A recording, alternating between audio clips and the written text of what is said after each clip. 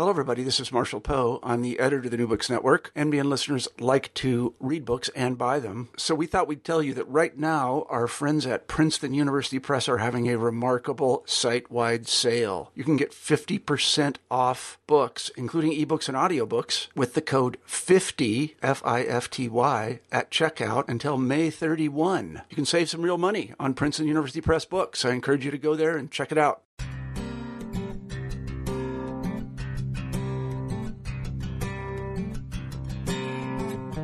All right, welcome everyone back to another edition of New Books and Education. This is your host, Ryan Allen, and today I'm excited to bring you another live interview that I did recently, this time with Dr. Edward Vickers, professor of comparative education at Kyushu University, and we're going to be talking about his new book, Education and Society in Post-Mao China. He co-authored this book with Xiaodong Zeng, professor at Beijing Normal University. And actually, Beijing Normal University is where Dr. Vickers and I met. We were at a conference on education, and it was really great to hear his research. And then after the conference, we got together and interviewed live for this book. So I think it's a special occasion where we can actually be in the same room while doing the interview, which may be sometimes rare on this network since we're sort of getting authors from all over the world. So I think you're really going to enjoy this one. All right. Welcome, Dr. Vickers. Thank you for joining me today. Thanks very much for having me. If we could, why don't you tell our audience a little bit about yourself, maybe your educational background, and sort of what you're doing right now, yeah? At the moment, I'm a professor of comparative education at Kyushu University in Japan. And I've been there for the last 5 years. But of course, the book we're talking about is on China. Mm-hmm. I spent about 12 years living and working in China. Most of that time in Hong Kong. I was originally a school teacher there. But I spent 3 years living in Beijing, where I was working for the People's Education Press, very nice. Helping them revise English textbooks during the big curriculum reform in the early 2000s. Oh, fantastic. Interesting. And how did this project come together with your co-author? Professor Zeng is a professor here at Beijing Normal University, and I met her almost 10 years ago when we were involved in organising a conference together. And of course, 10 years ago was the 30th anniversary of Reform and Opening, so there was quite a lot of stuff in the media here in China about the 30th anniversary and basically sort of celebrating the achievements of 30 years of Reform and Opening. Now we're coming up to 40 years. Mm-hmm. Wow. And she, in fact, suggested to me that we might work together on on writing a book that perhaps was slightly less sort of celebratory, or sort of simple-mindedly celebratory than some of the stuff that was coming out then. I see. Certainly here within China itself. But that tried to construct a coherent narrative also of the trajectory of education's development in China since the beginning of the Reform and Opening period. Yeah, interesting. So it looks at post-Mao, but then also like Reform and Opening, like all of these things sort of happen. Well, post-Mao effectively is Reform and Opening. I mean, there's a sort of hiatus of 2 years, but one of the interesting, technically Mao dies in 1976. Reform and Opening is officially launched in 1978. But the interesting thing about education is that, in a sense, education actually pre-launched Reform and Opening. The first aspect, I think, of the entire social system, the range of social policy that was reformed, was education. Yeah. Because, in a sense, the central purpose of the Cultural Revolution was to undermine the connection between cultural capital and social and political power, ostensibly. Right. And when Mao was off the scene and the elites who'd been rusticated or sidelined came back into power after 1976, their first priority. Yeah, interesting. That was the first year they brought back the Gaokao or the entrance. Yes, exactly. So Reform and Opening technically began in 1978. 1977 the Gaokao was relaunched. Right. And various other education policies were. Sure. Yeah, that's interesting. I think, again, I think it's good to think like, well, we often consider this like one time 78 and all these other things, but baby steps, I guess, can be something how we can describe. Well, and in a sense, educational reforms were the easy bit to sort of get past the various factions within the Communist Party. Mm-hmm. These were something that they could pretty much all unite around. Right. Largely, of course, because established elites within the party could see that, if you want to be cynical, that they had a vested interest in it. Right. But I think also because, to not be so cynical, many of them realized that the Cultural Revolution had been hugely destructive, particularly of higher education. Right. And from Deng on down saw the reconstruction of higher education and specifically the reconstruction of educational institutions directed towards an elite as a priority. Right. And how much then was there a separation from 78 or post Mao with basic education and secondary? I mean, was that as sharp? I mean, you just said like higher education was definitely, but how about with the other? Well, things? I mean, to put it very simply, the difference between the early reform and opening period and the Cultural Revolution in terms of education is a difference. It's a swing from a system and a set of policies that were heavily focused on promoting equality through education to an orientation that's very much more elitist. I mean, it's a radical swing of the pendulum, really, from one extreme to the other. Right. Yeah, that's interesting. So the organization of the book, you sort of have, introduction, obviously, and then you go through early childhood, different funding, ideology, valuation, and then you sort of go into marketization, all these other things. So I'm curious, like, how did you, or how you and your co-author sort of think about these sort of areas as different from one another, or how did you create this sort of organization? Well, I mean, the book starts off by trying to set China's educational record in comparative context and also in historical context. Right. So the first sort of quarter of the book tries to construct a narrative to give an overall picture of the sort of trajectory of education, and I suppose primarily education policy in the post-Mao period. And then we sort of break down the story into segments that look at different sectors or different themes. Right. But the one of the things that we felt that was missing from a lot of existing scholarship on education in China in the contemporary period is, well, firstly, that kind of historical perspective. There are more edited volumes, for example, than you can shake a stick at, looking at like a single sort of... Well, various issues or themes related to education in China now. Right. But there hasn't really been a book that's tried to explain how the development of the education system overall fits into the sort of broader story of China's post-Mao development. Right. And especially how the development of the education system has been conditioned by the politics of post-Mao China. Yeah, interesting. A lot of work on education tends to be, I don't know how to put this, written from a rather sort of meliorist perspective. How do we make things better? Right. So maybe looking forward, I suppose, then sort of... Looking forward, perhaps, but also, yes. But also what we call in the book a sort of practice-oriented perspective. Sure, okay.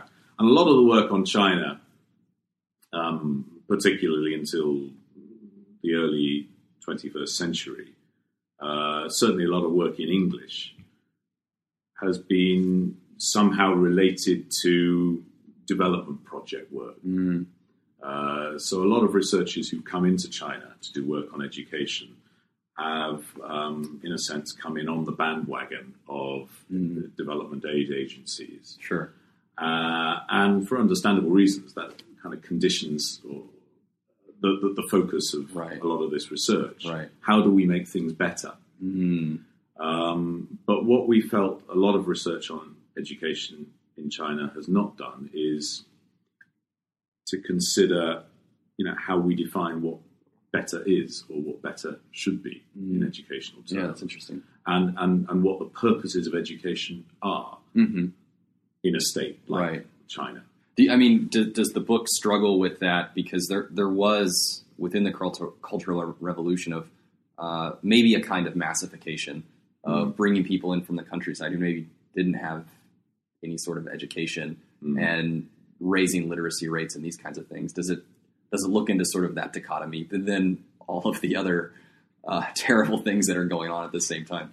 Well, what was education policy in the Cultural Revolution really about? I just said you see a swing from egalitarianism in the Cultural Revolution to elitism, put very crudely, in the post-Mao period. And that's a very important swing. And the elitism of policies from the early post-Mao period onwards has sort of helped to bake inequality into Chinese society more broadly in very important ways. But besides promoting egalitarianism, what was education policy in the Cultural Revolution about, or other aspects of social policy? It's ultimately about control, I think.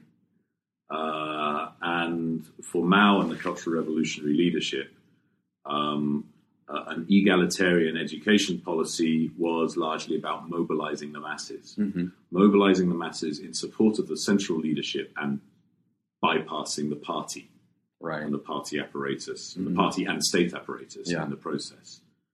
That's particularly true in the early stages of the Cultural Revolution, but to a large extent, that sort of orientation distinguishes the Cultural Revolution from what came before and particularly what came afterwards. But also, education policy in the post-Mao period has also been very much about control.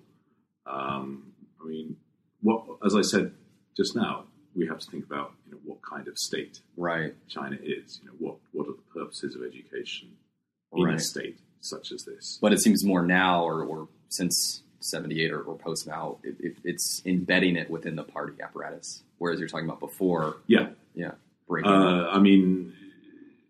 The party state effectively has been reconstructed in the post-Mao period, and in the process, in some ways, turned to somewhat different purposes, or at least, as everybody knows, it's been focused very much on promoting economic growth. But is economic growth the ultimate purpose of the party state? Perhaps not. The purpose of a party state, by its nature, is the maintenance of control. And so I think when we look at the development of education in China, it's crucial to bear that in mind. And a lot of the existing literature, particularly of its literature that's been that's arisen out of research connected to development aid projects, is not going to look at those kinds of issues. So one of the things we're trying to do with this book is inject politics back into the narrative, or remind people of the relationships between the politics of post-Mao China and strategies for educational development. So one of the, I think, characteristics of Chinese education right now is highly competitive environment. Do you, and one of your chapters, marketization and competition, and so I'm wondering if you sort of can look and or do you look and map sort of how that sort of grew and became like this pressure cooker that we see right now? Yeah, well, we try to do that in that chapter, but also to a large extent in other chapters of the book. This competition allied to inequality, and also allied to the imperative of control. This is a sort of equation that runs throughout the book. Sure. And the point's been made by other scholars, not necessarily working in education, but in other fields, that in some respects you look at China, you look at some of the policy rhetoric, you look at the government's use of marketization and competition, and this all looks quite neoliberal. Sure. The competition model, I guess. Yeah, I mean, the regime here talks about socialism with Chinese characteristics, but David Harvey has coined the phrase neoliberalism with Chinese characteristics. And you can certainly talk about neoliberalism with Chinese characteristics and look at how the regime in education, as in other areas, has used competition and used marketization to, at certain times and in certain places, raise revenue for education in ways that reduce the burden on the state. Sure. But also, as we see in America, in Britain, competition, setting up a competition is one way in which states seek to exercise control. Mm-hmm. So in universities, for example, if you want to control academics, what do? You make research funding conditional on competitive applications and reduce core funding. Right. Okay, yeah. I mean, we're sitting here at this, in Beijing, and we just came back from a conference and then talking about these kinds of things. And I think especially now, not just thinking about domestic competition, but, and you talk about at the back of your book, is the international competition that's becoming a hallmark of Chinese higher education. So can you kind of talk about that connection? Well, of course, everybody knows, if they know anything about Chinese education, that Shanghai was topping the PISA tables for performance of 15-year-olds, right? At least until the latest round, when China sort of included more cities or provinces, slipped down those rankings, right? There are some scholars who look at the impact of neoliberalism on Chinese public policy making, who look at the importance that Chinese policymakers attach to these league tables and say, well, look, China is basically being influenced by these wider discourses out there in the world today about education, what education's for, educational competition, and China is sort of racing to catch up with the West. And so in a sense, you find some scholars arguing that Chinese policymakers or Chinese educators have somehow been brainwashed or allowed themselves to be brainwashed into accepting that sort of externally imposed paradigm for educational success. But actually, if you look at how the state works within China and how control is exercised, the Chinese state is a ranking state. Sure. Everything is ranked. Right. Everything is numbered. Yeah. Control over officials of all kinds, at all levels, is exercised largely through a ranking and scoring process. Right. Control over teachers as a profession. Right. It works in much the same way. Teachers then, within the schooling system, are constantly testing and ranking students. Everyone, almost everything is tested and ranked all the time. Right. So when the OECD comes along with this testing and ranking system, well, that paradigm kind of, it's a perfect match. It's a match made in Chinese socialist heaven. Yeah, I guess. Yeah. Oh, yeah. Very interesting. I mean, I agree. I mean, we look at. I study rankings personally, but beyond that, it's amazing how attuned so many people are here with like that sort of paradigm. Whereas maybe in the United States, there's less of a thinking about these kinds of things. Potentially, we still have, I think, quite a bit of that, but not ingrained into maybe every single sort of policy. And we certainly wouldn't, put up a class rank where everyone can sort of see where each student is ranked, things like that. I think that would be out of bounds for. Well, and if you take the sort of ranking competition phenomenon to the most sort of mundane level, the level of individuals and families, China now, and certainly urban China, has a mass education system. Mass higher education system. Sure. Higher education, I think here in Beijing, if you take the sort of officially resident Beijing population, probably participation rates in higher education are in the range of 70s, 80%. Right. It's like Korea. It's like Japan, highest in the world, possibly higher. Urban areas. And in the late 1990s, the central government took the decision to expand higher education. Having, for most of that, the period, especially post-Tiananmen, tried to keep numbers down. And obviously, I think that has something to do with a sense within the party that having too many students was not necessarily, too many university students, not necessarily a good thing. Right. Particularly if you weren't sure about the capacity of the economy to absorb them. Career and these kinds of things. But during the 1990s, you have the liberalization of the labor market. By the mid-late 1990s, the rates of economic growth were rapidly increasing. Although 1997, you have the East Asian financial crisis. And it was at that point that the government took the decision to expand access to higher education, really very in a sort of big bang. And it's quite clear that one of the main reasons for that decision was to unlock family savings. An injection. Yeah. I mean, one of the other things that happened during the 1990s was the introduction of student fees across the higher education sector, which happened in tandem with the liberalization of the labor market.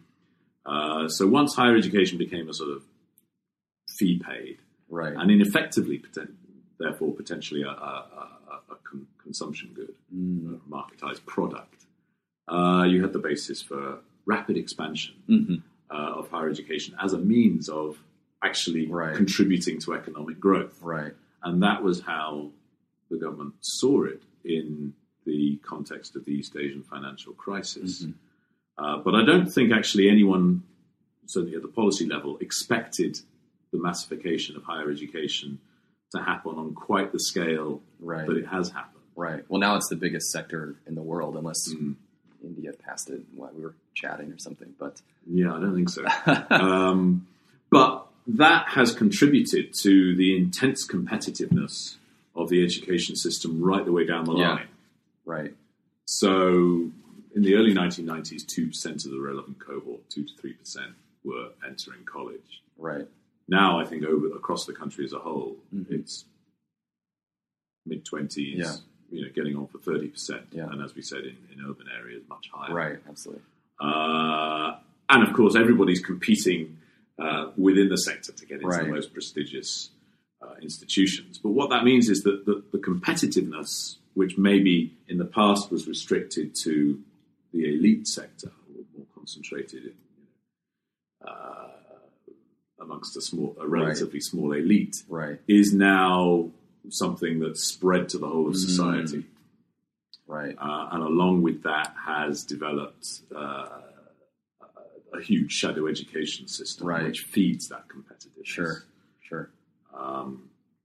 And which again absorbs huge amounts of people's savings. Yeah, absolutely. In what I think we can say is at the very least, not a very productive manner.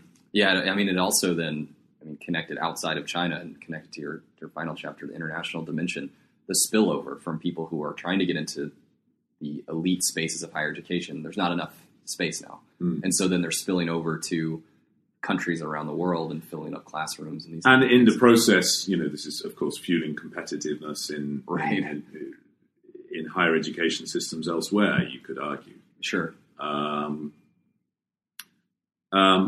But within Chinese society, and in other societies that are similarly affected by the same sort of competitiveness, particularly here in East Asia. The costs involved are not just financial for families, but of course they're psychological. moving across children. the world and.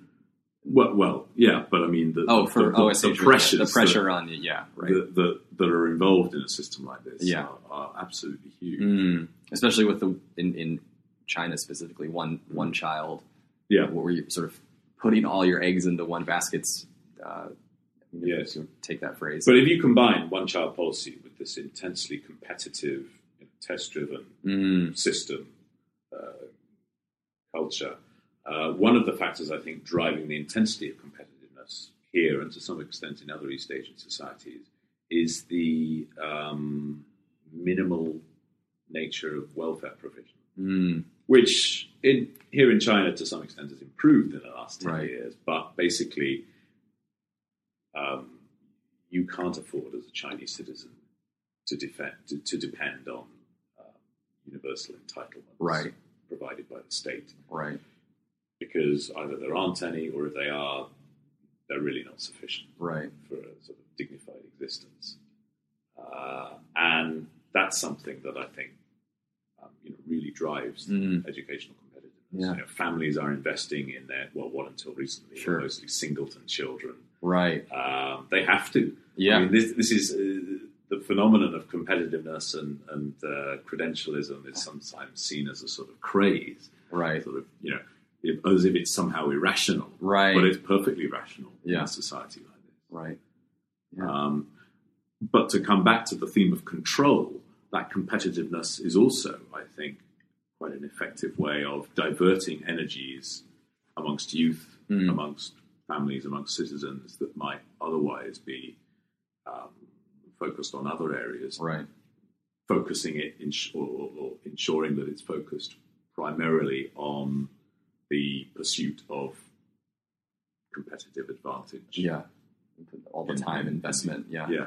Okay. Interesting. I mean, we came through so many different healthcare, large scale politics, international. There's so many different connections, I think, for this book. I mean, who do you hope grabs this book? Who do you hope picks this up and reads it, checks it out? Well, one group of people I hope might read it, or if not the whole of it, at least, the salient bits, introduction and conclusion, are in fact Western policymakers, because I'm sick of picking up the paper and reading these articles about how wonderful the Chinese education system is and how we can, we, America, Britain, Australia, wherever, should be learning from China. When I was in Britain 2 months ago, I read an article about Shanghai's maths textbooks being the rights, the model to them being bought up by Heinemann, I think it was. Oh, interesting. I haven't seen publisher, that. Yeah. So that they could be translated into English and thereby transform the educational prospects of a generation of English school children. Okay. I mean, this is absolute rubbish. Yeah. And I would hope that anyone who's read this book will understand why that's the case. Okay. Fantastic. And usually the last question we ask on New Books Network, what are you working on next? What's the next project that you have, next research that you're looking into? Well, I'm doing two things. One is I'm working with colleagues in India and Southeast Asia on a report for UNESCO on the state of education for peace, sustainable development, and global citizenship in Asia. And that report's due to come out later this year. It's basically a sort of audit of school curricula across Asia to try and work out to what extent they are addressing issues related to the United Nations Sustainable Development Goals. Okay. To what extent they're promoting that agenda. Sure. How and why, basically, they are or are not promoting that agenda. So that's one thing. Another thing is a project on the memory of war in contemporary East Asia. That seems important. I think the Nanjing anniversary is coming up. Nanjing Massacre anniversary is coming up. So. Yes. Well, this is my original interest in history education. Oh, I see. Okay. And memory. And so I'm involved in, again, this is an international project on that theme. And, I'm actually doing some research on Chinese representations of the comfort women issue, the system of Japanese sex slavery during the Second World War. which is yes, that's important. A difficult but important issue. I think so. Okay, well, I really enjoyed talking about your book here, and we'll look forward to these other projects as they sort of roll out. Maybe we can talk in the future. But to everybody out there, go check out Education and Society in Post-Mao China by Dr. Edward Vickers and his co-author Xiaodong Zeng. And to everyone there, hope you learned something.